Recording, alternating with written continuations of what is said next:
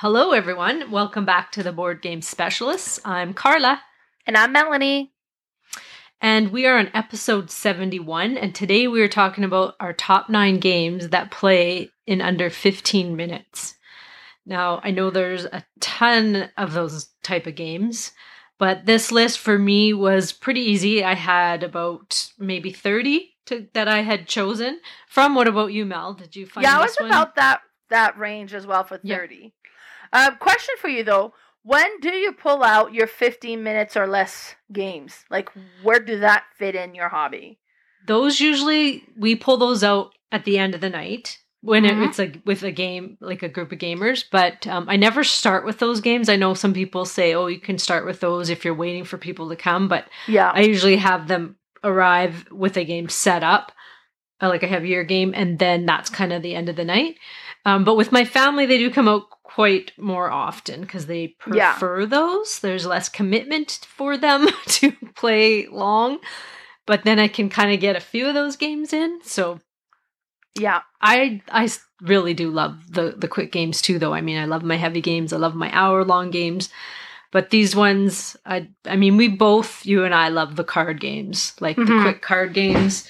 But I like the dice and card and tile, like all of it. So what about you? When did they come out for you? You know, like at one point we were getting into the habit of whenever we'd go to a restaurant, we'd bring a small game. So then you order your food, then you can play until your food shows up. So those have to be fairly quick games. Those would show up there. Like at Melcon that I had just a few weekends ago, we started off with a short game as people are still all arriving, and because it was like some would be a little later, so while people arriving, they would play a couple of rounds of smaller games. I kind of agree with you at the end of the game. Say, okay, well, we have a little bit of time. What else do we want to play? And then, like, as a palate cleanser between big games. Oh, yeah, that's a good idea, too. Okay, that one was big. Let's play something simple or easier or shorter to kind of... And then, okay, let's pick the next big game. So I've seen it used that way. And then, of course, like you're saying, like with family and that sort of stuff. So depending on the group you're playing with, like especially with non-gamers... these type are easy to kind of get to the table and get a few. So for a game night with people that aren't really gamers, these would be like the ones I would play. Yeah. And conventions are a good time, like in between a couple heavy games. You've played 2 or 3. You need to give your brain a little bit of break and just have some fun and not have to think so much. But no, that's exactly it. Okay, well, what have you been playing lately? So, Roxley Games contacted me a little while ago and said, hey, Melanie, can we count on you to help us at the booth for GameCon? And I was like, sure, what's GameCon? So, I hadn't heard of GameCon before, and that's because it's the very first GameCon Canada convention that they held in Calgary. And I mean, this event was big, and like, I love FallCon. I love FallCon. That's still my favorite event. But FallCon is like everybody kind of gathers.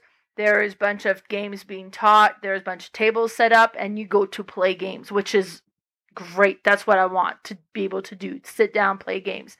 This one had a very convention. It is a strict board game convention. Yeah, like, and then you have like the auctions. You have like a few things you can sign up to learn different like games that are being taught. But it's all about going to play board games, which is what I want to go to FallCon for, to go and play board games. GameCon was more about the exhibitors. So they had FallCon there, they had Calgary YYC there, so there was definitely tables available and board game libraries available to play board games. This one here had a lot of board games, a lot of Warhammer, and then a lot of video game as well. But it was like more an exhibitors convention, so you had lots of different booths. I was working the Roxley booth, and then we were teaching how to play Dice Throne and Santorini and Radland. And then they had Skyrise there, their newest Kickstarter that's about to come. And it's funny, like you show me the retail version and the deluxe version, and it's like... You got the deluxe, right? I think so. Yeah, I'm pretty sure. Yeah.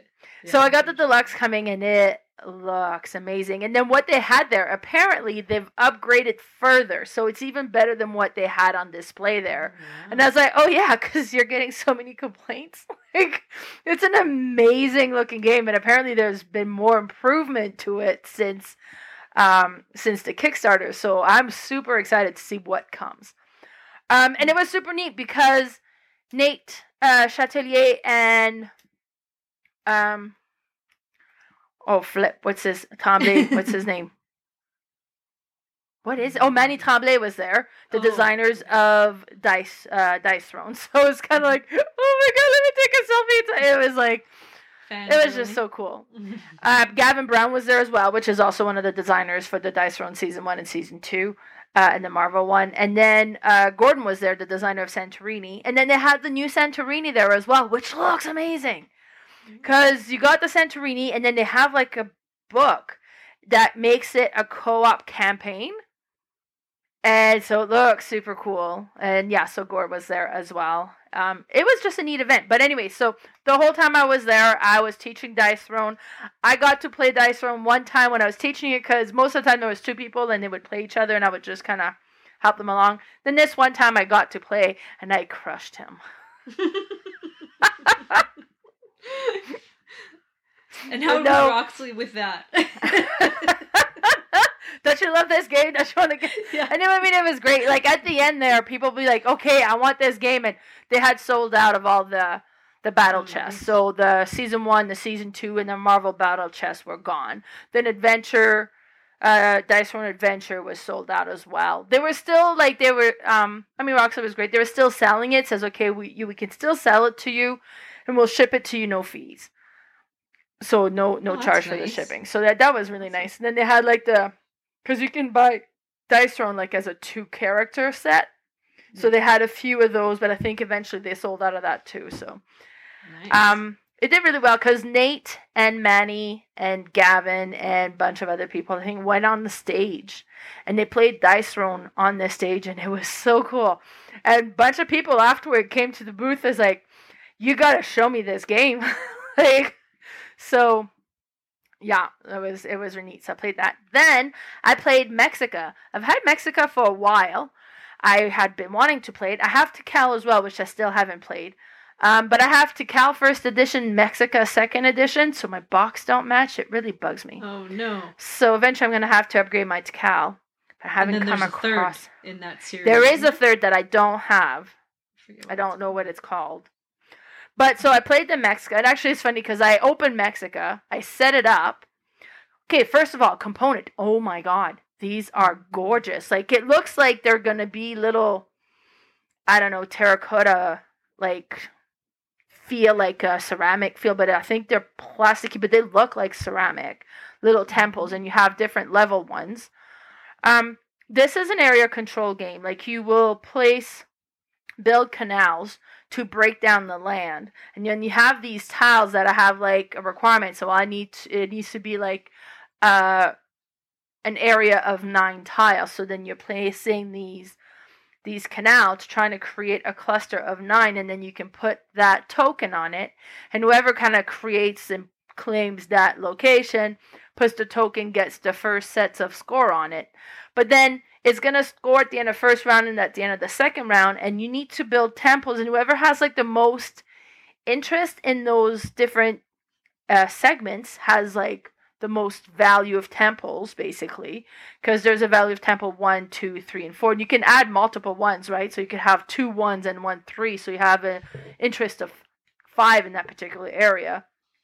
But like each turn you get 6 action points, and depending on the action you do, how much it costs in action points, and then you take turn going back and forth creating these clusters and trying to take ownership. And then like the second round, I just went to the clusters that are already there that I didn't have the most interest in and just started putting temples in those. And Lee was like, oh, I see what you're doing there. And he's like trying to go and do the same thing to the other ones that I had. Because, like, okay, well, I see you got a 13, so it's going to score 13. Unless I go in and put a temple, then I take the lead there. Then I would get that 13. Anyways, I lost by 3 points. But it was good. It's such a neat game. Have you played this one? No, I haven't. Oh, Cal. yeah, it's neat. I really, really liked it. So that was Mexica. How about you? What have you played lately? Well, before I talk about that, you have to talk about one more game you played. Oh. That I really like.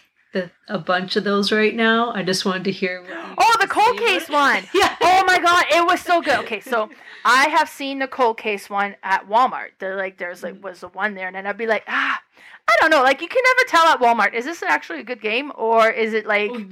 Walmart is the unsolved case file one. That's different, right? Yeah. Okay, they're similar. They're very similar. Oh, okay, so that's kind of what I thought it was. And then I found this one at a discount store. And it was for $8. I was like, okay, I will try this one. Yeah. And then I took it home. It was my birthday, so I kind of treated myself. I got a bunch of new games coming. So I opened it. Oh, it was our birthday, actually, because we have the same birthday. That's right. So, yeah, happy birthday to us. So I opened it, and it's a file folder. So I was like, okay. And then you open it further, and then there's newspaper clipping in there, and there's, like... pictures of the crime scene in there, and then you have like the transcript of how the interrogation has gone, along with a picture stapled to like the whole thing, and it's all in the file folder. Like, but it's so freaking thematic. Like, this is a cold case. Here's the file. Like, I stopped and took a video of it. I was like, oh my god. I'm like so impressed with it. And then you kind of go through read all the different interviews, you review all the information about the case, and then it tells you, like, there's a letter at front, like, here's what we need to figure out, like, who did it, how did it get there, how did they leave, and there was money missing, what was the money used for, like, so we kind of go through the entire case, and afterwards you go online, and you enter your questions, and you can kind of see how you did, and actually I ended up doing pretty good. But I was like, oh my god, I need more. I need more of these. They're very addicting, yeah. It was so neat. I've probably done about 100 of them now. And I have a bunch to do still, but yeah, I'll have to lend you some of mine. Well, you know what? Like, it made me go and download it's like Tiny Room app or something, where you gotta figure out, like, as a phone app, like, figure out how you make it through the room and stuff. So, but yeah, I was like, okay, I need more. And then I was like, maybe I should buy it. I was like, okay, wait, I have Sherlock Holmes Consultant Detective here right now. I was like, I'll just do that. I'll start going through those, and they're similar. Yeah, I find those really hard. These ones feel more realistic in our time because it's totally stuff that can happen and you can relate more to it. But I do still like those too. But yeah, I know. But the ones at Walmart are good. They're a little bit harder than that one. Oh, okay. Step up. Yeah, but they're really good too. They're all I was like, good. I haven't. Really I don't know. Is it any good? What is it gonna be like? So I had held back with the Walmart one, and then I was like, when I saw it, like, okay, that price, I'm going to try. But yeah, it was just, to me, it was like the whole package. How you have like the interview with the picture of the person they're interviewing stapled to the side, and I was like, this looks so incredibly thematic. And then you had like, oh, so and so did a statement, so you have the statement in there, and there's the autopsy report was in there. Like, it was, oh my god, I was impressed. It looks very real. Like, you really feel like a detective having to figure it out. Yeah, it's really cool. Well, on that note, I actually bought a board game called Case File: Truth and Deception. How is that? I saw it. I seen this one coming out, and I saw it on Board Game Bliss and kind of on Amazon. And then all of a sudden on Amazon, it was on sale for like $20. And I'm like, and it's brand new. I'm like, what? That's weird. Maybe it's not right good. Now. But I'm like, yeah, see what it is now. It started at like $35, and then it was more there than on Board Game Bliss. But anyway, so I'm like, I'm just going to give it a try. If not, it's brand new. I could sell it, for a decent price. And I knew it was just a deduction game. It's not like you're doing case files like the one you just talked about. It's strictly like a deduction game, but it's pretty neat. We played it as a 3-player, like with my game group, and then I played it with my family, and my family absolutely loves it. And what you do is you have these boards in front of you, and you are trying to figure out the motive, the location, the person, and the weapon. So you have these columns of all those different things. So everybody has one of these fold-out cards where they flip up and you can't see what everybody's writing on. And then you have this deck of cards. So you're going to, just like Clue, sort them all out into categories, shuffle them, and pull one from each, and then stick it in this little file folder. Shuffle up all the cards, and then you each get a hand of 5 cards. So on your turn, well, first of all, the cards you have, you're going to check off, just like in any kind of deduction that, game. You already have them in your hand, so they're not in the folder. Those are not the evidence that was needed for the crime. So then you can ask on your turn about 3 different things on the board. 3 of anything. You could ask all 3 different types of people or 3 completely different things. If anybody has those things, they can tell you, okay, I have 3 points worth, because each card on it will have a 1, a 2, or a 3. So they could say, I have 3 points worth, and you would have to trade them back. Now that's a similar thing to Awkward Guess. I believe that's what you had to do. Same kind of thing. Like, I have 4-point value, and then they would have to trade you 4 points back. But in this one, there's also some false evidence that is shuffled into those cards. And those, most of them are just like trash cards. But if somebody asks for something and you have it, you can give them that plus a false evidence. So I could say I have 4 value. They trade you something with 4, and you give them one of the right things and a false evidence. So they're stuck with that card now, and you have new evidence. Although they could have given you false evidence too. But on some of those false evidence cards, it'll let you, instead of doing a turn, you can put your whole hand down and grab 5 new cards. You can make all the detectives trade cards, like, counterclockwise or clockwise. You can actually, there's one that you switch boards. So it could be like near the end of the game and you don't have anything, and somebody's all smug going, oh, I'm so close to it. You switch boards with them, which I did. It was so funny. I did this with Cherry because she takes really good notes. And I grabbed her board and I'm like, what the hell is this? She put it all in code. Like, she didn't even know that was a card. I didn't know it was a card either, but I'm like, she goes, can you read that? I'm like, no. She goes, I put it in code. I'm like, what the heck? So I kind of figured out some of it, but anyway, with my kids, I did it one time and I was thinking, I think I opened my mouth and was like, oh, I'm close. And then I'm like, someone's going to have that card and they're going to steal my board. So I quickly marked all of the ones, like, changed up the board to totally mess them up in case they stole my board, but they didn't end up doing it. But it's so fun because then once you get to the end of the round, the main person has to roll a dice, and whatever evidence shows, you have to show everybody that evidence. So then everyone can see it, and then you draw up or down to 5 cards. So it takes a little while to get to deduct like what it could be down to. But you're kind of all near around the same point at the end where you're close. And if you choose to guess it, then you circle one of each thing and you say it out loud what you think it was. You grab the folder and look, and if you're right, you win. If you're not, you just close it back up and don't tell them which one was wrong. And then you're out of the game. Right. But it's like a real simple, I would say like Sherlock 13, maybe ramped up. Oh, okay, yeah. But it's like, but when you can play again. Game. Yeah. Oh, yeah, for sure. Because you just shuffle up the cards, and the false evidence gives you a bit of fun because you can make somebody not be able to trade. So if you know somebody's really close, you can play this card, and it says, "Oh, you don't allow that trade," and then it'll take 3 turns for them to get back. Because then they might have guessed next time. At least I have one more round to figure it out. But we liked it. It was fun. Another one that I played was, now this one's not really an escape game, but it's in kind of that genre. It's called Echoes. Now it's kind of Echoes. They made these games, now I'm not sure who the designer was, but kind of like in the same realm as, Unlocks and all those things. The only thing is it's an audio one. Oh, and right. So remember when Matthew was telling us he wants us to do this audio? Well, there is this little series out. This isn't the one he's doing, but so I'm like, I really want to try one of these. Well, Cherry had one, so we tried it. So you have to use an app, and it's just cards, and you have to figure out the order of all these cards and the chapters for them. So you listen, you can like scan each card, and then it'll give you like, someone will talk and say something, and then you're like, okay, and then you scan a few other cards, and then you're like, oh, okay, I think this goes after this one goes before that, and this one is the beginning of the chapter. So once you think you've figured out each chapter, because there's 3 cards in each chapter, you'll scan them to see if you're right.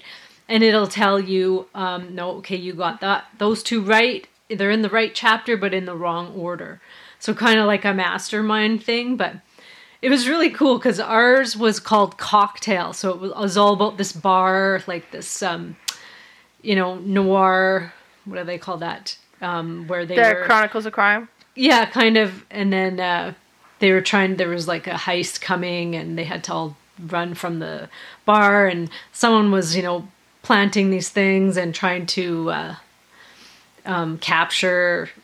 She said, like, the bartender sent out someone to do all this nasty work, and so you had to put these all in order, and it was really cool. I love that kind of stuff in puzzle games when you have to order things out and listen. You have to listen carefully because sometimes you're like, oh, I didn't hear that, and then all of a sudden you're like, oh, the music from that one was the same in this one, so these are definitely together. Oh. Is it first or second? But I wonder if I would be any good at that. That just sounds harder.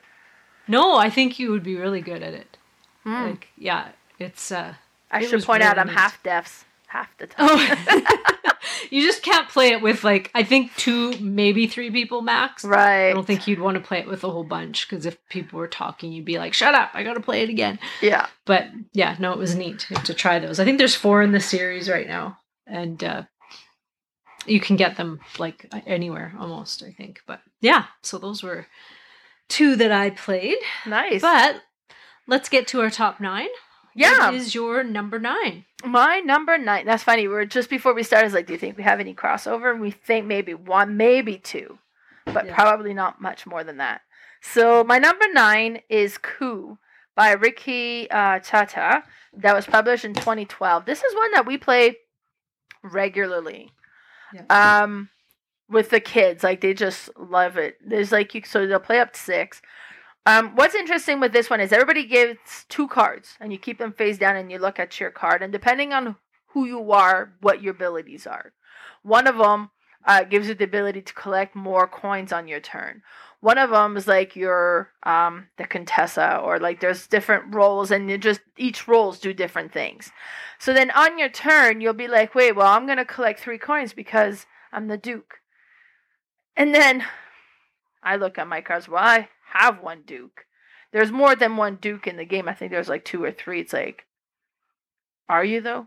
Like, so you could you could be like, I don't think you are the Duke. Or, but like, are you going? Because if you're contested, say, okay, I don't think you are, then they would have to reveal that they are in fact a Duke. Now, if they're not the Duke, then they lose that card. But if they are the Duke, you lose one of your own card, and you only have the 2. And it's kind of a last man standing game, right? So you kind of start going around eliminating, because eventually, as you collect coins, if you have enough coins, you'll murder other characters, and then they can't really stop it. There's the assassin, but if you have like the Contessa can stop the assassin. But if you don't have an assassin, you're not gonna like. But then there is where you do the coup, and then like so then they can't avoid that one. They've destroyed one of your characters, so it's kind of interesting. But it's just like, are you though? You know what? I'm pretty sure you're lying, but I only have 1 card left, so I'm not gonna do anything about it. So. So it's really interesting, and then playing with the game with the kids. I think Nick is undefeated at this one still, but it's just an interesting one. It's like, okay, I don't think you are. It's like, and now it's like, okay, I'm just like, okay, last round you said you were the Duke. The time before that you said you were the assassin, and now you're the Contessa. Like, really? Like, one of those is wrong. Like, so you can't completely lie. It's just kind of like, I'm the Duke, collect 3 coins, and it's like, okay, We all collected 3 coins, so that's 5 dukes. There isn't 5 dukes in the game. So it's just interesting. It plays real quick, 50 minutes, of course, so that's our list. It plays super quick, so it's normally one that we'll do multiple rounds in a row, but it would be an easy one to just do, like, okay, we got a little bit of time before, like, let's just do a quick round. And it has no setup, like, it's just 2 cards and then you have the coin, so it's easy to get playing. So that's my number 9, Coup.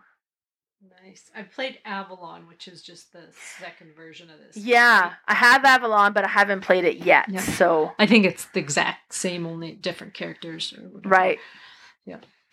All right. I just thought of another one that would have been perfect for our number 9, and it's called Number 9. Oh, I never played Number 9. Yeah.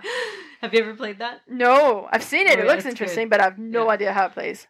It's hard, but anyway, my number 9 is Tsuro, made in 2005 by Tom Murchie. Now, this one plays from 2 to 8 people, which I've never played at the higher player count. Yeah, I still think it would play under 15 because you'd just be knocked out that much earlier. Uh-huh. So what you are doing is you are building this board, basically, but you all start with these pawns on the outside of the board, and you play a tile, and then you're going to move your little pawn around the tile wherever you've connected it to. And then somebody else will play a tile down and move theirs. Now, eventually they will start running into each other. You just want to be able to stay on the board longer than anybody else. And you are trying to also connect it so that somebody has to, because as soon as you connect the tile and it's like somebody is in that line, they have to move through that line. So if you can get them to get knocked off the board, all the better, because that's more room for you to move.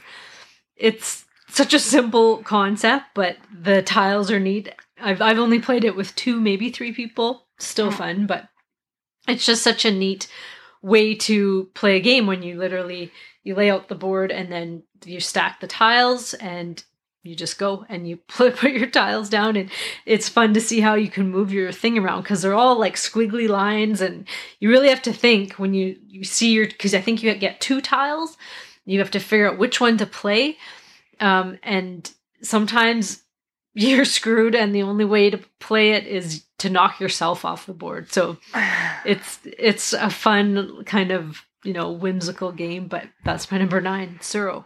Yeah, that's a good one. My number 8 might be my most played game on my list. When I first got introduced to this one, we played it nonstop for a week, every day. And that's Bang the Dice Game. So Bang the Dice Game was created in 2013 by Michael Palm and Lucas Zach. And this is just a clever game. So you have a card that's handed out that you're going to have your identity. Everybody keeps that one secret unless you're the sheriff. The sheriff reveals who they are. And that kind of totally guides us to what your goal is. If you're a deputy, your goal is to help the sheriff and you're going to try to kill the outlaws and the renegade. If you're an outlaw, your goal is to take down the sheriff and the deputy.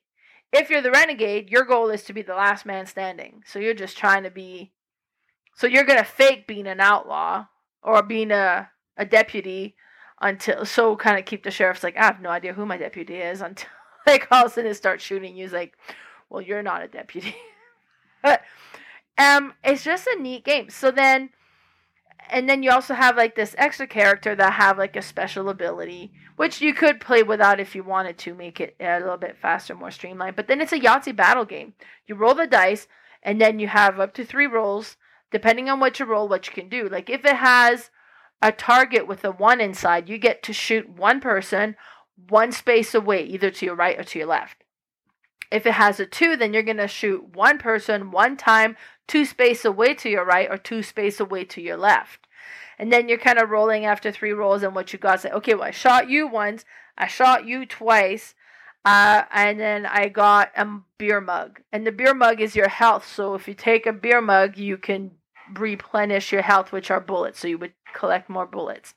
You can also say, okay, well, I'm concerned because the sheriff is not doing too great health-wise, so here's a beer mug for you, because I'm your deputy, wink, wink. Maybe you are, maybe you're not, right? Like, so you can kind of try to act like you are, but...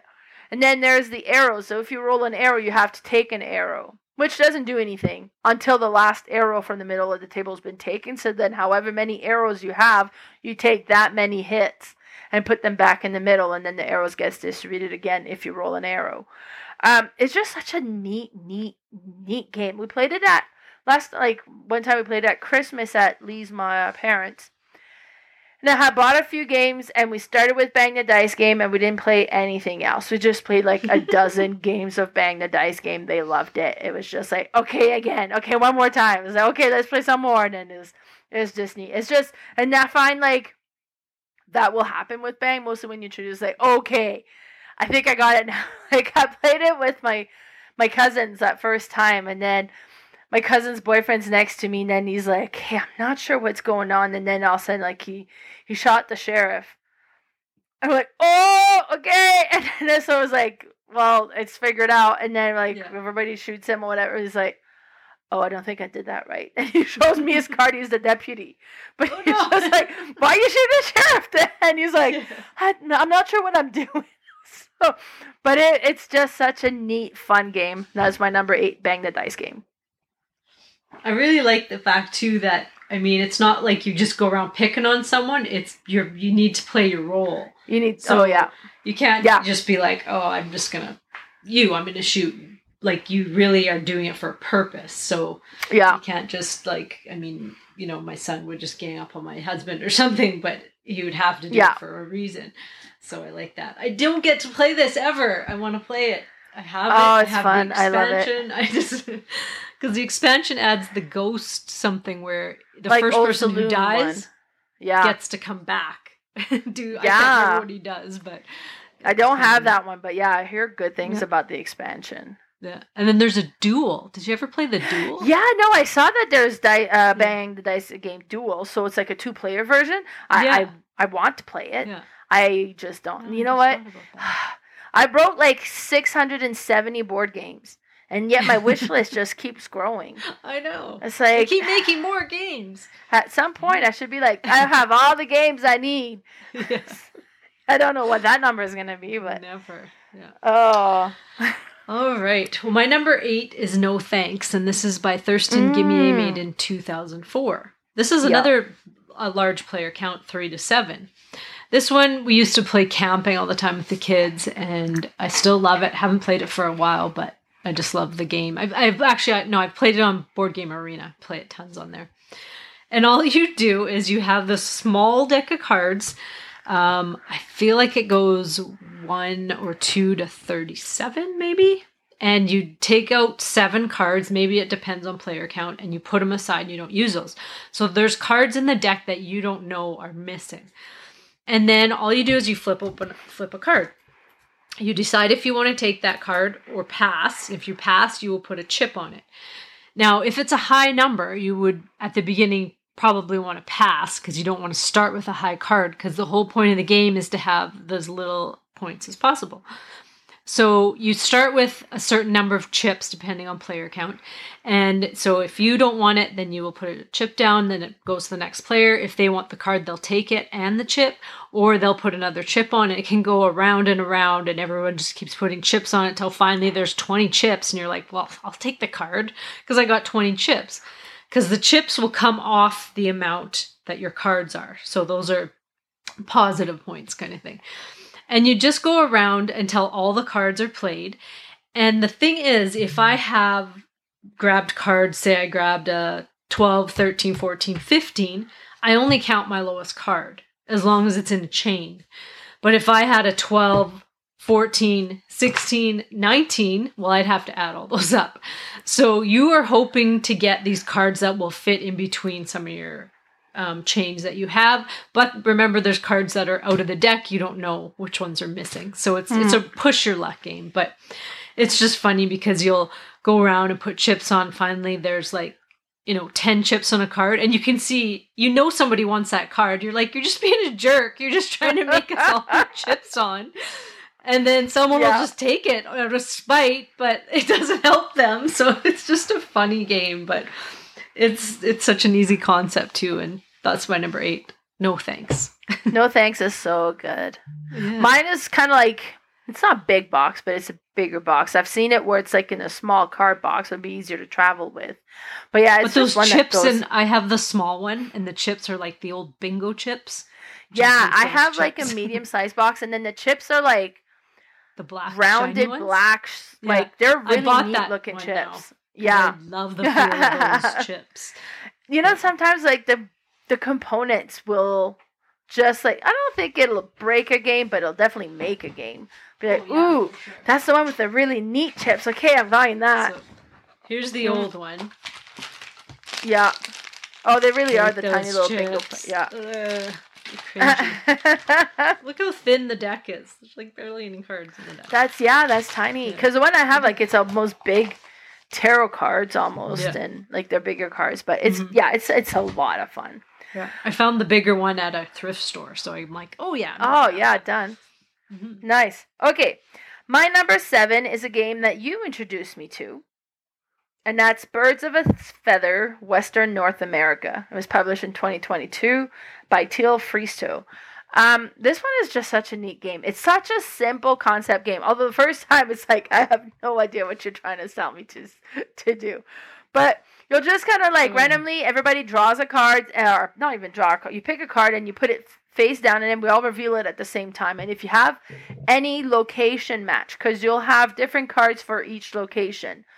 One will be like a 1 egg symbol, a 1 feather symbol, 2, 3 feather symbol. Then you have like a 1 wing and a 2 wing and the claw. But they're all like at the forest location. So, or, you know, so you have like the forest location, you'll have like the sea location, you'll have the swamp location. There's just different locations.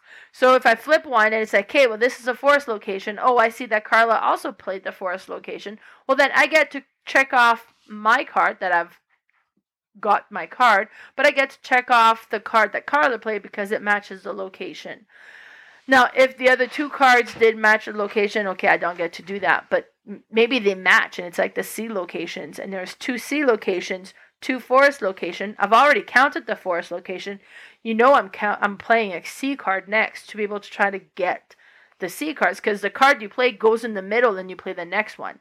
Then those are removed, and your current card goes in the middle and you play the next one. So you cannot constantly push to the middle and remove what was already there, and then kind of add cards. And you're just trying to match the location so you can count the cards. Some cards are going to be worth 1 point, some are worth 2 points. If you have the whole set, you get a bonus 3 points. But if somebody plays the claw, or like it's the hawk or something, it'll chase away. The raptor, yeah. Yeah, the raptor. So it'll chase away the other birds that are in the middle from that location. So it's like, okay, great. There's 2 ocean cards. I've already claimed the forest card. I'm playing an ocean card, so I can go and claim that. But Carla played it too and chased all those other birds, so I don't get to claim those ones. Yeah. It's like, oh, are you kidding? So goodbye, 2 feather. Goodbye, 2 wings. But at least I would get to claim Carla's raptor card. So I would kind of check that off. But it's just such a neat concept. Super simple game. At Malcon, we started with this one, but it's like, okay, again. It's like we played it a couple of times. So so good. My number 7, Birds of a Feather, Western North America. So I'm assuming there's like an original Bird of a Feather. I'm assuming it plays the same. It's quite older. Not sure if it plays the same. I feel like it does, but they remade this one, and yeah. Right. All right, my number 7 is Point Salad, made in 2019 by Molly Johnson, Robert Melvin, and Sean Stankovich. This one is also a 2 to 6 player count, and the one you just listed, I think, goes up to 7. So far, these are like all kind of large player counts, which is really neat to play in 15 minutes. Yeah. This one is a card game, and you just have fruits and veggies, and you have them in a grid. I think it's a 3x3, and all you do is choose 2 cards. Or from the top, you will choose, because they're flipped on the other side, which is the goals on them. And then 6 of them are flipped over, and you just have the veggies or fruits. So you can either choose 2 veggies or fruits, or one of the goal cards. And you're basically just making your own scoring game. So you can choose a scoring card and then next time choose fruits and veggies, because the scoring card might say all your carrots are worth 2 points. So you're going to try and collect all the carrots, or you might have one that has 3 different types on and they're all worth a different point value. There's different ways to go about it. You can start off by getting like 5-point cards and then going for the veggies, or you just get a whole bunch of veggies and then get the point cards. But if you get the point cards first, somebody else knows what you're going for, and then they're going to be like, well, I'm just going to take all those. But the nice thing is at the end of your turn, you can always flip one of your scoring cards over to its veggie or fruit side. So if some of them are worth negative and you're kind of stuck with all those, you can flip that one back over. It's another really simple concept game, but plays so fast, even with the high player count. I have played it with a high player count, and you just have less cards, so you'll have a lower score, but with less people, you'll have more cards. You do take some out with less people, but still plays so fast, and it's awesome. I love it. And there's a new one coming out called Point City. Yeah. And I think it's a little bit vamped up a bit, a little bit more complicated, but this one was awesome, so I'm looking forward to that one. But that's my number 7, Point Salad. My number 6 is Point Salad. So same as Carla. This one was published in 2019. I'm not sure if she mentioned that already. Created by Molly Johnson, Robert Melvin, and Sean Stankiewicz. I mean, it is good. It is so neat. It's so simple. It's a super simple game because you got your 3 stack, you got the 2 flipped over, you take 2 vegetables, depending on which location you point, then that gold card would flip over, become a vegetable, or you take the gold point. But what's interesting is the gold points will have, some will give you positive points, some will give you negative points. So be like, okay, great, I like tomatoes, I like carrots, I don't like lettuce. So you're trying to not collect lettuce, you're trying to collect the other ones, but then you'll have other cards. So you're trying to get goals that'll work with each other. So it's like, great, carrots give me 1 point here, and they give me 3 points there. And if I match them up with the peppers, then I get more points over here. So you're trying to create combos so that you can kind of score the same vegetable multiple times. We played this one regularly, fairly often. I played it with Patrick. Well, it was like the whole family, but Patrick played it collecting only carrots. He wouldn't collect any vegetables, just carrots. And he won picking just carrots at Point Salad. It was ridiculous. I was like, what? And he's like, nope, just carrots. But he had collected so many goals where carrots were worth, like, I think each carrot gave him like 8 points, and he had like almost all the carrots. We played this one time. You guys all let him?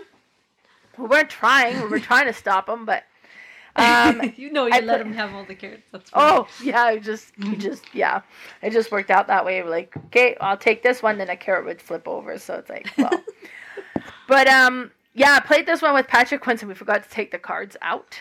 Had a 2-player game. Yeah. Yeah, it was kind of like, why is there so many cards? Like, so yeah. Oh yeah. Whoops. But yeah, no, this is great. I am excited for Point City. So that was our first crossover, Point Salad. Oh, awesome. Perfect. My number 6 is Lucky Numbers. This is made in 2012 by Michael Schacht. Made in... I might have said that wrong. It's a 2 to 4 player game. Now this one is literally, could be a 5-minute game. It's so fast. You all have these boards in front of you with these grids, empty spaces on them. Mm-hmm. And you pull these chips from the middle. You all have a set of chips from 1 to 20. So if there's 2 players, you would grab 2 sets, and then you shuffle them all up and flip them over, and you'll all grab 4 of them. And you have to place them all diagonal from the top left to the bottom. And then the whole point of what you're doing is you're just trying to range all these numbers so that they go from highest to lowest, left to right. So, and how I mean that is like a 1 could be on the top left and then a 10 in the far right. But underneath, you could have a 2 under that 1, but you couldn't have another 2. Like, so you have to go lowest to highest, left to right, and up to down. Doesn't matter diagonal. Okay. But so you might start out with your diagonal. You might have a 10, a 2, a 1, and a 5, and then you got to get those off your board. So you'll pull a tile, and you'll put it on your board or exchange it with one you have. So say I pulled a 20, well, I would like that in my bottom right corner. But if there's something there, I will take that tile off and it'll go in the middle face up and anybody else can grab it. It's really easy rules. That's it. That's all you have to know about it. But it sounds really easy too, but once you kind of get your board maneuvered to how you want it, the diagonal, then you're limited to what you can put on your board. It's really fun, and it's on BGA. It's a totally easy one to try on there because it's like a 5-minute game. This was remade though. I have it circled on 2012 because there was another version of it, and it was like, I'm going to look it up right after this. It was really old. So I haven't seen what that looked like, but I'm going to have to look. But it's a one you've got to try because I know you would like it. I feel like you would really like this game. Yeah, I don't think I've heard of this one before. Oh, really? I think this was my most played last year. I might not have put it on my most played list because a lot of it was on BGA. Right. But I do have the actual board. Next time we game, I'll bring it because we can play a game in 5 minutes. Yeah. But it's awesome. And that's my number 6. Lucky numbers. Perfect. My number 5 is a little... Well, okay. 5 and 4 is probably a bit of a cheat because, it plays in 15 minutes. Chances are you're playing more than one round. So it probably would be more than 15 minutes, but to do one round of this game is 15 minutes. And that is Magic Maze, published in 2017 from Casper Lab. And this one is interesting. Like when it was first explained to me, it's like, oh, this game is so good. So in this game, you don't talk. My sister was with me, and both of us were like, yeah, we're out. Says, no, it's really good. It's like, no, we talk. We don't not talk. So... It's the French in us. But it's interesting because you have this... Well, you don't have this board. There's no board to begin with. You start with a tile. There's 4 characters on the tile. You don't play as one of the characters. You play as one of the directions. So maybe I play moving north and going up escalators. Because you're building this... You're going through the mall. You're 4 characters that just kind of went on a dungeon quest, and it didn't go well. And we lost all the weapons and all of our money. So we go to the mall and we got to find the store that sells our weapon of choice each so that we can steal it and get out before they call security. Because we have no money. We have to go back to the dungeon to get more gold or something. So that's kind of like the idea behind it. But you start off. Everybody gets a card that tells you what direction you move. Okay, I go north, I go up escalators. Carla goes east, somebody else goes south, and so on. Okay, perfect. And then one person is also the person who will bring out new tiles. So you have to get your guy to a doorway, and then the person who brings out new tile will bring up the new tile. But then I was like, okay, I'm going to go up the escalator. Carla needs to move us east. Okay, and then I'm going to move us north. And now we're at the doorway. So then the other person needs to bring up the new tile. The other person might not be noticing that we're at a doorway. But you can't talk. You can't be like, hey, Steve, I'm at a door. No, it's just like, you just kind of like stare at him. Like, I need you to do something right now. You can stick that thing in front of him. Or there's this big red token. Like this, like you're just a big red thing you can put in front of you. It's like, I need you to do something right now. And Steve could be like, what? And he's looking at I don't know what you want me to do. Like, but you can't have this conversation. You're just like, I need you to do something. And then it's like, and you're like, trying to, it's like, or like somebody's trying to concentrate on another aspect. It's like, well, I'm trying to get this character over here because that's the mall he's supposed to be in. It's like, yeah, but the timer's about to run out of time because there's a timer as well. You can't have this conversation, but there are spots on these tiles that has like flip the timer icon. So there might be like, keep sending the guy over trying to get him to his mall, and he's staring at me like, Melon, you need to go north, and I'm like, I'm not going north, we need to go east to flip the timer. Like, but you can't have these conversations. It is hilarious. And then it's like, starts with the first level, which is fairly simple, then you go to the next level, and then the next level, and each level introduces a new slight difficulty to it. Like, one of them is every time, I can't remember, but we flip the tile so our location or the movement we control changes. It's like, oh, great, now I'm not going north and up escalators anymore. Yeah. I flip the tile and go east, but maybe I forget, so I'm not flipping the tiles, but I'm supposed to. Oh yeah, that's me, right? Oh, sorry. Because it is neat, it is hectic, it is exciting. It's fun. Like, it can be frustrating if you're one of those person who gets flustered and you're like, hey, quit slamming that red thing in my face. I have no idea what you want me to do. Like, but as a player, me and my sister had played with my sister-in-law, and she remembered she goes up and down the escalator. She forgot she goes east. Oh, shit. And we kept putting the thing, so she's moving the thing up and down the escalator. She's like, I don't know what you want me to do. So, we never made it past the first level with her. We played that first level 3 times. But we laughed so hard. So she's getting frustrated. I don't think she will ever play this game again. But me and my sister had such a blast because we're laughing so hard because she has no idea what she's trying to do. And my brother is in the room not playing, and he's taunting her. Well, geez, Janet, what do they want you to do? How come you just keep doing the same thing? Oh my God, it was good. It was so much fun. We laughed so hard. She probably never play the game again. This is just a neat, chaotic game. But my number 5, Magic Maze. Have you ever played this with Michael? No, I don't think I have. You have to play with him. Oh my God, we played at Godfest. Yeah. And was there 6 of us? And he stands up and he's like, we start playing, and then as soon as you break for the next game, he'll go, okay, you need to get this, we need to get up here, we need to move those tiles there, this, go. And then we go, whoa, what did you just tell us to do? And then we're done that one. Literally has his speech, go. Yeah. He takes it so serious. Oh, it was so funny. Yeah. We were just like, me and Ashley I could see him being like that, yeah. Oh, okay. But it added so much. It was funny. You have to try it with him. Yeah. All right. I do love that game. I forgot to even put that on my list of this. Like, I didn't even think of that one for 15 because we always play like 5 or 6 of them. Yeah, exactly. But really, one game is only 15. Okay, my number 5 is Fantasy Realms, made in 2017 by Bruce Glasgow, and this is a 2 to 5 player. I don't know if you've played this one yet, but yeah, I just love this game. I got to play in a tournament at Godfest, got my fill of it there. I think I played 5 or 6 games. It was so fun. But you start with a hand of cards, and you will end up with that same amount. But what you're trying to do is get your best combo hand.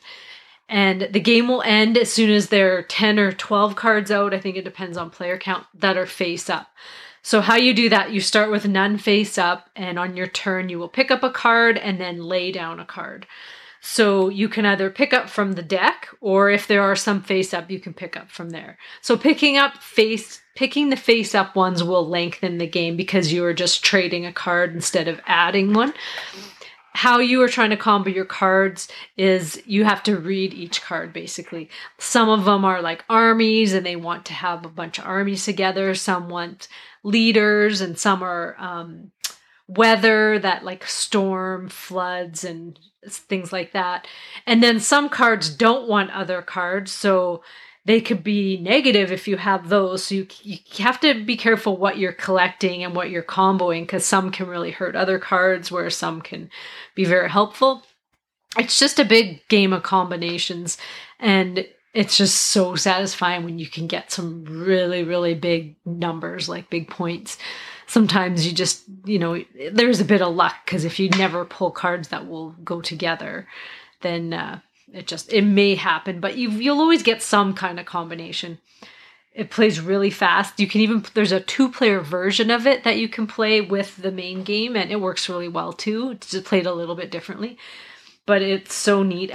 It's a fantasy theme, which isn't typically my theme. If they rethemed it, they could totally sell this to more people, I feel like, because it could reach more different likes, but I still love it, even with the fantasy theme. And the newer version is the art is quite beautiful in it. It's really neat. It does have a little expansion, which you don't really need. It's not a necessary thing. It adds a little bit to it, but just the base game alone is awesome. And that's my number 5, Fantasy Realms. That is a good one. I bought it probably last summer and then kind of played it a few months ago, maybe 6 months ago, but it was like, it's neat. And then I had played Red Rising before playing this, and I was like, this is like Red Rising. Because Red Rising has that one mechanism where you're playing cards, you're discarding cards onto the board, and you're like, depending on what you put in your hand, how it'll affect your score at the end. It's like, this is a good combination to have, but like, so yeah, Fantasy Realm is just that mechanism pure. Like, it's neat. Nice. And Jamie Stegmaier, like, who did develop Red Rising, he blatantly said, I have taken the mechanism from Fantasy Realms. He loves Fantasy Realms. Mm-hmm. He's played it lots. He even has like a promo pack of it, I think, in his Roll and Write game. I'm just blanking on the game now, but Rolling Realms. Yes, Rolling Realms. He has all his games in there. Mm-hmm. And then some of his favorite games like Terra Mystica is in there as well. And he has promo packs for those. But nice. Yeah. Very nice.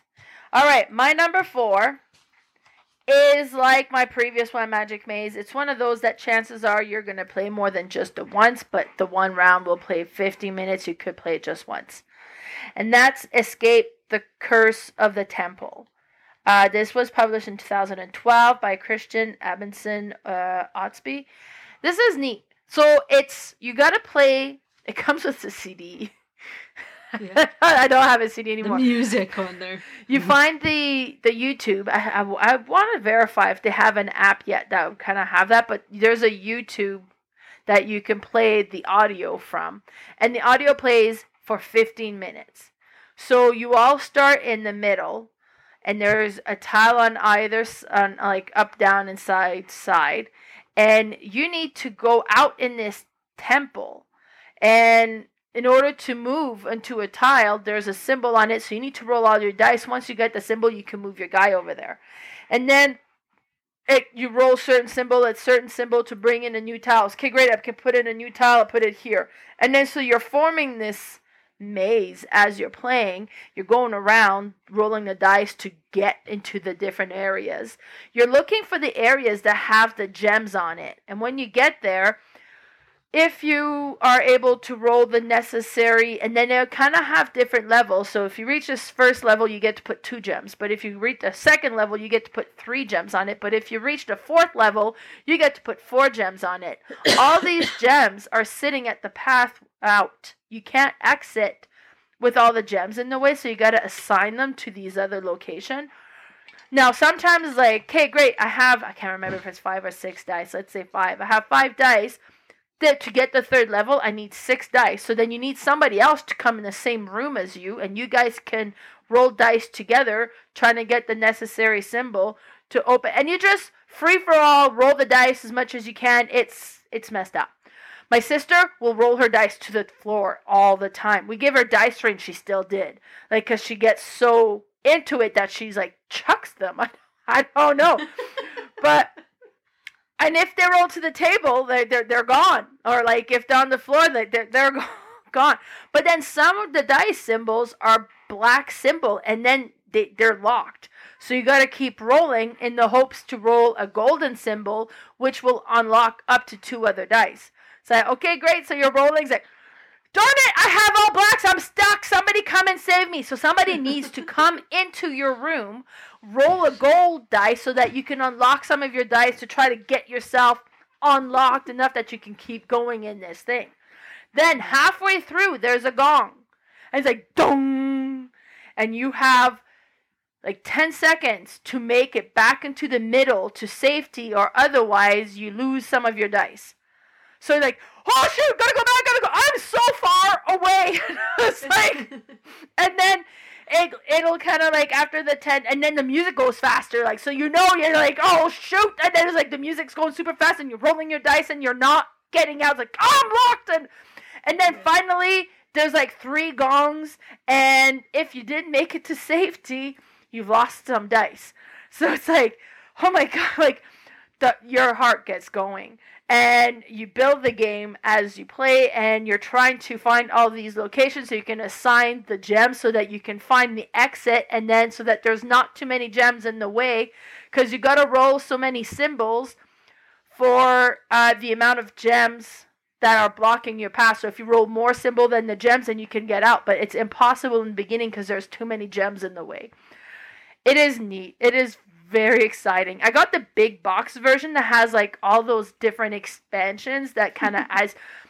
I've never played past the first base game because it's hard enough with base, let alone start adding. Because like one of them had like these different tiles that after the gong, those location goes away. So you have to kind of rebuild the temple as well. It's like, are you kidding me? Like, we're not getting out as it is. Like, so it's very much like Magic Maze in a way, but it like that in the feel that it creates, but it's not as in this is a dice chucker. You're just rolling the dice. You don't check. You can re-roll anything you want except if it's a black dice, just to get the symbols you need. It's like, oh darn it, I re-rolled that. That was the symbol I needed.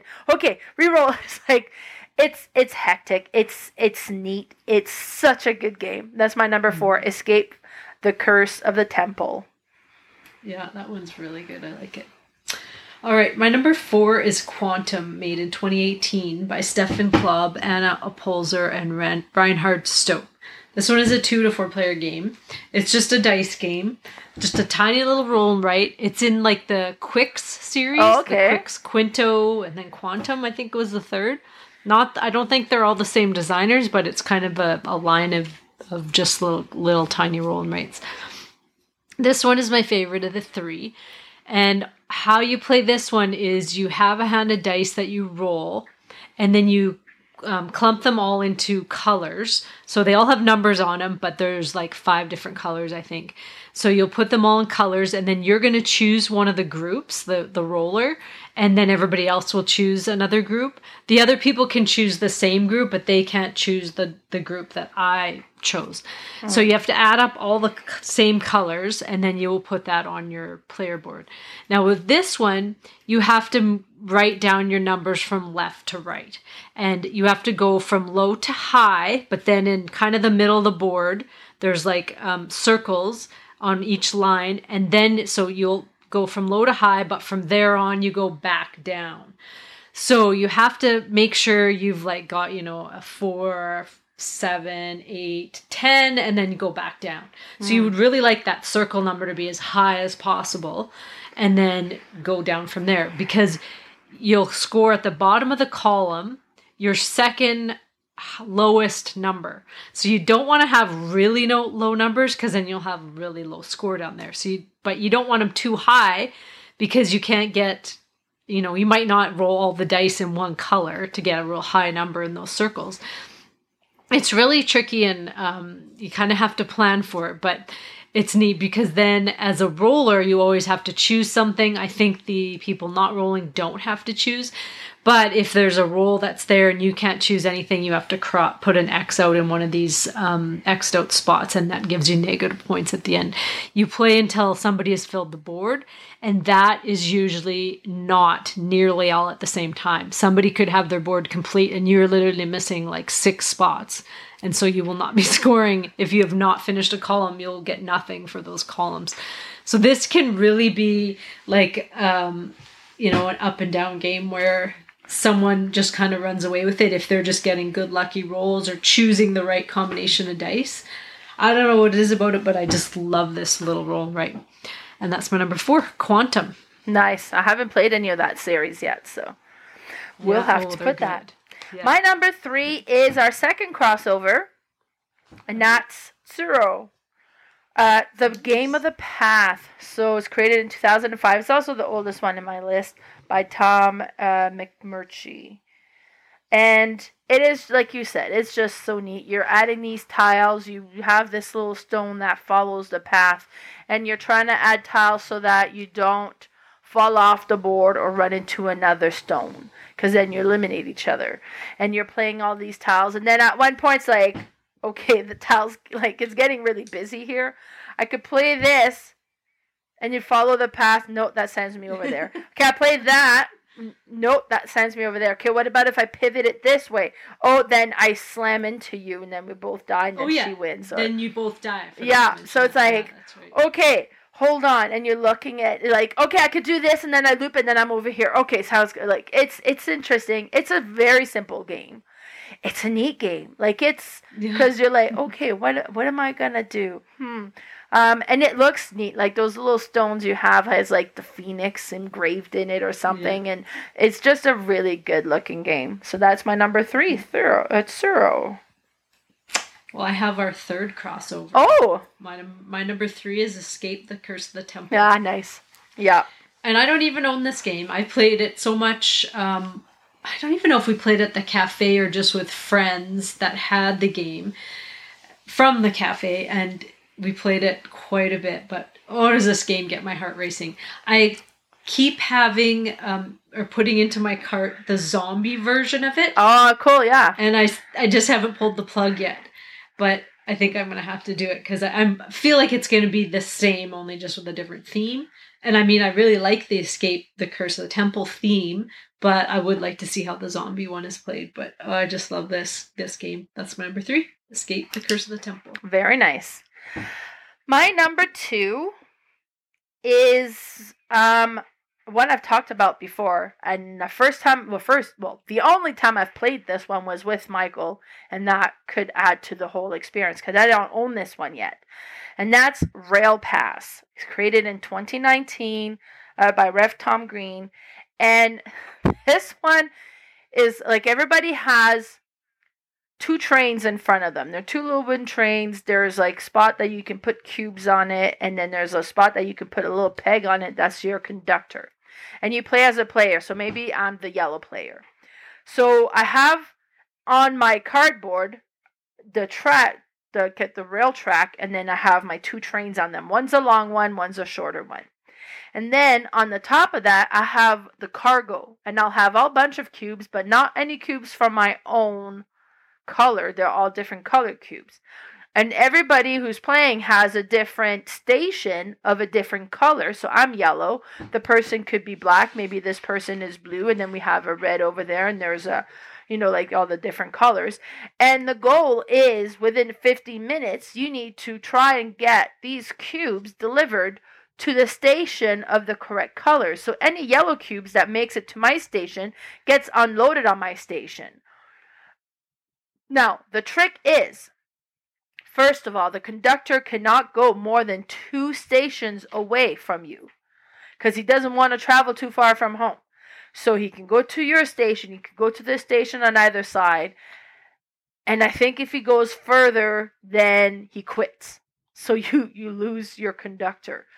Now, any conductor can go anywhere, but they just can't go too far. So you got to keep that in mind. So maybe the train goes over to the next thing and they're about to change up. Got to change the conductor, but I think it's 2 spaces, so it might be a little bit further. Second thing you need to keep in mind is a train cannot handle itself.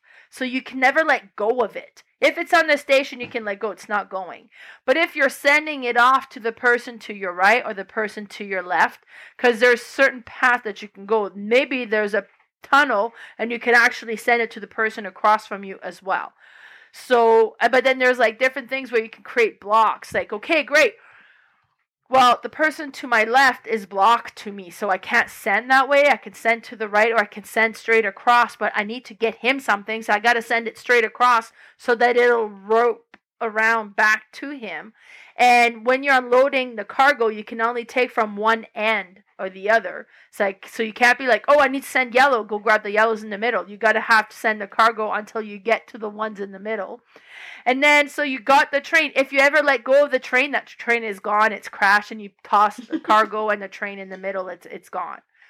So you hold on to the train, and then you push it to the person to your right, and you say, choo-choo, or make some sort of train noise so they know this train is here, and I need you to hold on to it so I can let go and go do other things with my other train. And then they're doing their own thing, and maybe they're unloading a train. Oh, okay, and then they grab your train so you can let go now. And they bring it in. Oh, but they'll have 2 trains on their station, so they can't bring that train in. So they need to send another train out. Okay, well, let me load this train and I'll send it here. Choo-choo! So now they got 2 trains in each hand and they can't let go and do anything else until somebody takes one of those trains. But this guy is way too busy. It's like, okay, I'm gonna need to send this back to you. Choo-choo! And it's like, so that I can go. It is good. It is so good. Not everybody likes that kind of game. It's a nerve-wracking game. And then at the end of the timer, you kind of tally up all the cargo that made it to the correct station, and you get to count that as a score. And depending on what you score as a team, how you kind of rank, it's kind of like, yeah, this was horrible. I've never, ever played it where all the cargo got delivered. And sometimes you get like these little 3D structure has like a bridge, so you have to physically go on the bridge just to make things a little bit more awkward. Choo-choo! Okay, I'm on the bridge. Like it's ridiculous. It's so neat. I need this game. I want it. And that's my number 2, Rail Pass.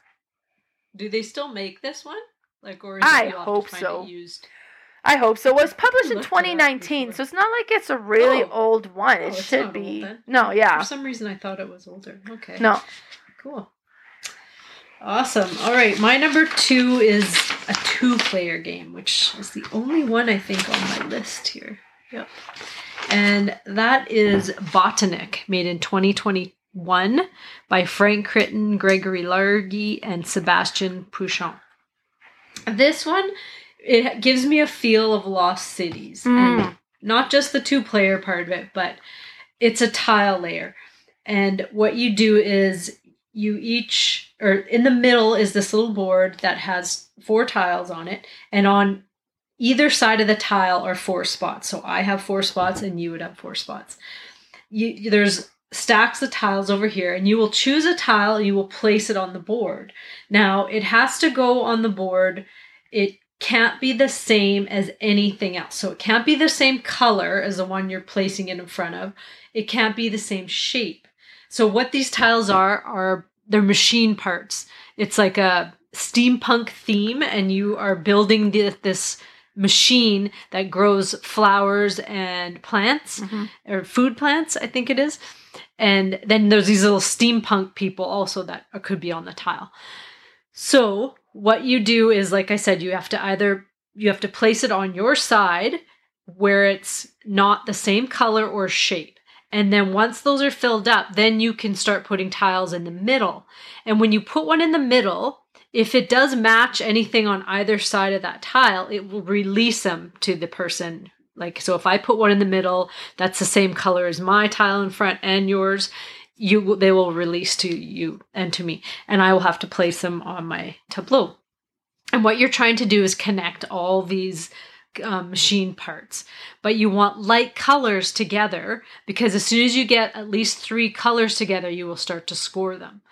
Now, some of them have different connections, like one will have a complete cross, so then you can connect it in 4 ways. Some will only have like an L like shape on it, an L pipe, and so you have to make sure you put it in the right spot where you can connect it. Even if you connect it eventually, if you can put it somewhere touching another tile but connect to it later.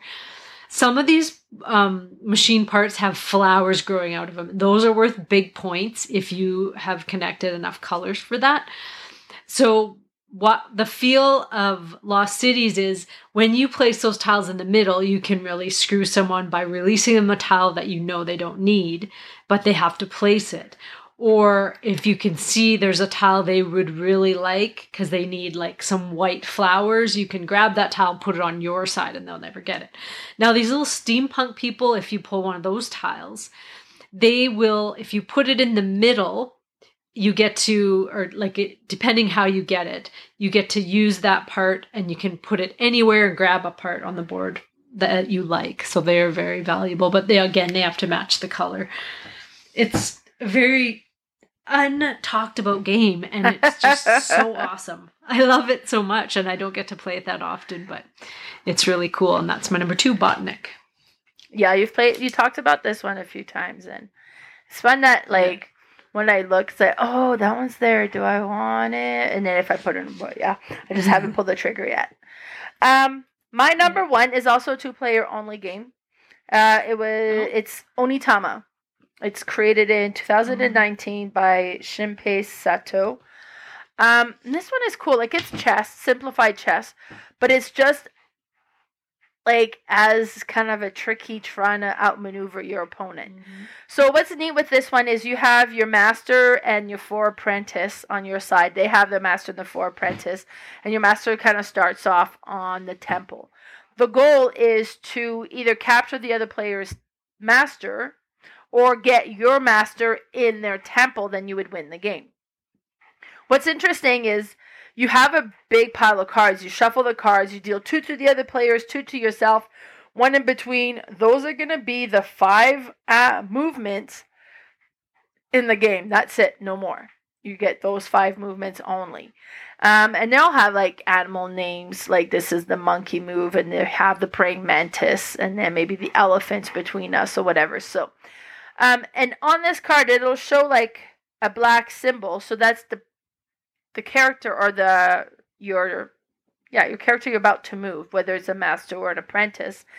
It can go in one of the colored tiles in relation to where that black tile dot is. So it's like, okay, well, I'm here, so I can go 2 over, or I can go 1 up, 1 over, but I can't go here and I can't go there. So you kind of like, okay, well, with this one, well, I can't go there. I already have a character there that's in the way. I could go up there and then capture their apprentice. I'll do that. So I'll move there, capture their apprentice. The apprentice is gone from the board. Then the move card you selected to play goes in the middle, and you trade off with the card in the middle. So now I have the monkey and the elephant, and the praying mantis is in the middle. And then they're going to play, and then they're going to get the praying mantis. So all this is open information. You could be like, okay, well, I'm going to move there because they don't have a card that can go there, so I'm going to be safe, and I can try to capture this guy. So it's very strategic. It's a tiny little neoprene matte board. It plays quick. It plays really quick. But you're trying to like, okay, well, what can I do now? Because you only have the 5 characters. You only have the 2 moves available to you at the time. I'm like, all right, I'm going to try to do this. And then like, oh no, I didn't see that they would do. Oh no. It's like, so I just gave you the win. Yeah. It's so neat. I really enjoy this game. That's my number 1, Onitama. And it's so pretty too. You lay out this nice map. Yeah, it's very zen looking. They're so chunky. Yeah. Yeah. It's awesome. Good one. All right, my number 1 I've talked about lots as well. And this one, it's kind of pushing it for 15, but I put it here because I only ever play it with 2 people. I don't know if 4 people you could get it in under 15, but this is Dice Miner, made in 2021 by Joshua Debony and Nicola Ristiki. It is a 1 to 4 player game. I have only, I think, played it with 2, and it's 3 rounds and literally 5 minutes around. Mm. You have this little mountain that you build up, depending if you have the deluxe version. It's a plastic mountain. I only have the base game, or the base version of it, which is like a cardboard mountain, but it's still quite nice. Oh, yeah. The cardboard version of it. And so you will stack these dice on them. You kind of like just toss them on there, and then they all stack up nicely. And on your turn, you just choose a dice. You can only choose from the top of the mountain, unless you have a beer dice. But you'll choose a dice, and then the next person goes. And if you happen to have chosen a beer, then the next time or any time after, you can roll it to another player, and they get to use whatever you rolled, and you get to choose 2 dice. But now you can choose from the top or the sides. So you can get some really good ones, because what you want out of these dice, there's all different colors. The gold colored ones are all gems. The green ones are either the treasure chest, which lets you re-roll dice at the end of your round, or they have on them the magic is blue. They have on them the deciding if it's like a shovel or a shield, I believe. And what you need those for is the black dice, because you're either going to roll dragons, or I call them comets, but they're not comets. It's for, is it like falling rocks? Explosions, yeah, fallen rocks. Now, if you have any of those, you will want to have the shields and the shovel, because if you have a bunch of dragons but you have shields, you will turn them into positive points. If you don't have shields, they're all negative points. And if you have shovels, you will turn the rocks into positive points. So you need to get those as well. There's also just plain white D6 dice that you're trying to just make runs of 1 to 5 or 1 to 6, I believe. And if you don't have a 1, you can't even start a run. So you might have a 2, 3, 4, 5, 6, but you don't have a 1, you're worth nothing. So you need a bunch of 1s to start these runs. Now, there's also blue dice that are just have these little symbols on them, and they're magic. And what the magic does is let you re-roll. So once you've drawn all the dice off the mountain, then you go into a magic phase where you get to re-roll as many dice as you want, depending on how much magic you have.